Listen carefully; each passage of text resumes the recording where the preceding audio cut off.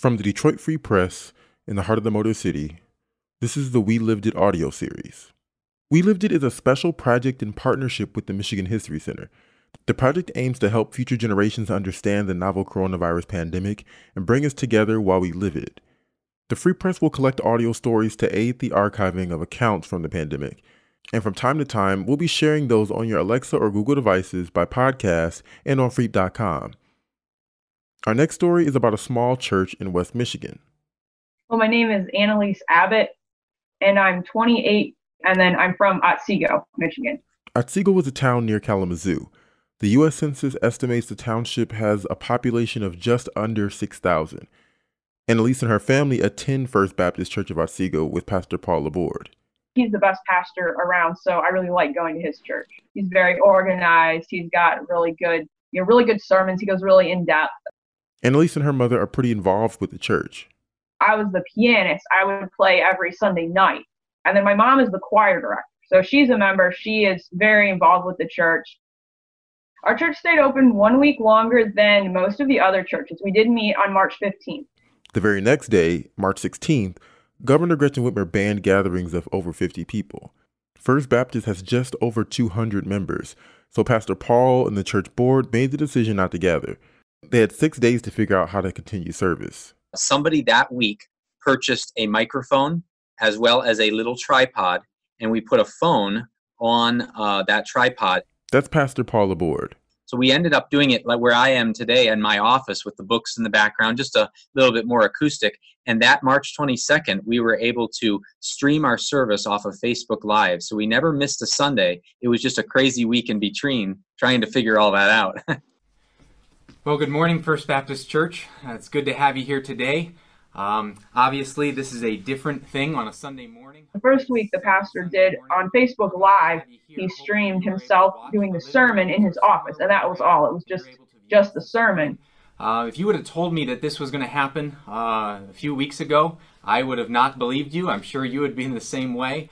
But this is what we've been thrust into. And so our family was like, well, what about the music? It's like, we miss the music, but the people that are the normal worship team couldn't think of any way to do worship because we had to be creative. It's just, we can't just do it the normal way. There was no way to film it in the sanctuary with the normal piano and everything. So the reason that we are uniquely suited to do this is that we have a whole musical family in our house. So we don't have to worry about social distancing because we all live together anyways. My mom is a really great singing voice. So she was a musician. My dad was not so musical. So about half of us kids can sing good and the other half not. So the ones that can sing good sing, and the ones that can't are me and my brother. So I play the piano and my brother does the tech stuff.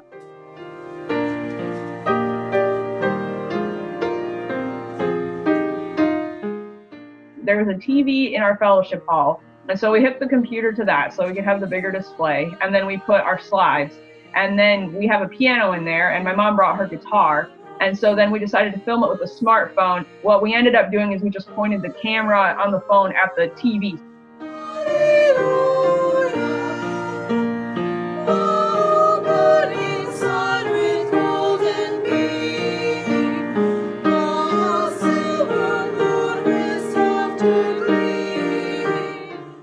We did about 4 songs, and then ever since then we've been filming it live for about half an hour before the actual service. It is definitely different, and it's strange. And yet, on the other hand, we're going to be 11 weeks into it here this Sunday. In another sense, you do get used to it. First I was in shock, and then I was angry, and then I was depressed, and then after about 2 weeks I was able to come to acceptance and like, okay, this is just the way it has to be right now. There's no point in getting mad about it. There's no point in getting depressed about it. So I came to more of a point of acceptance.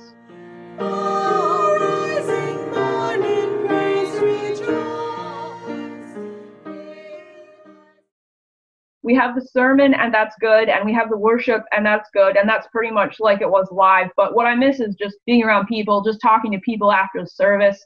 I mean, I know I can like call them on the phone or whatever, but it's like, I don't want to call somebody just to say, oh, hi, how are you doing? You know, it's like, you got to have a reason to want to contact somebody. And so I feel like I have not socialized as much.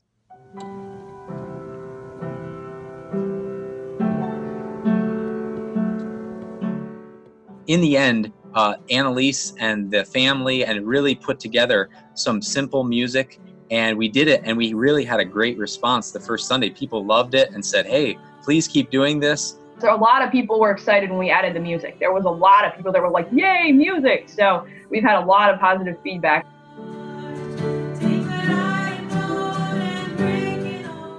As June approaches, Pastor Paul says he and the church board feel comfortable returning to in-person service. On Sunday, June 7th, after 11 weeks, First Baptist held its first service in the church.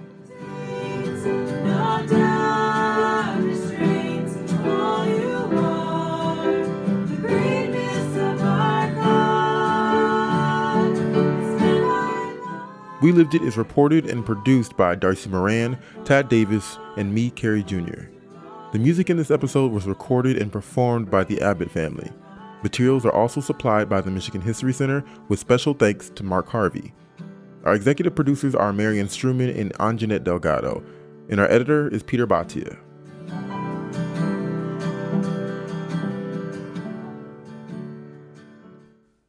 Everybody has their own story to share about the COVID-19 pandemic. Submit yours by leaving a 3-minute telling at 313-288-0370. That's 313-288-0370. And check out freep.com to learn more.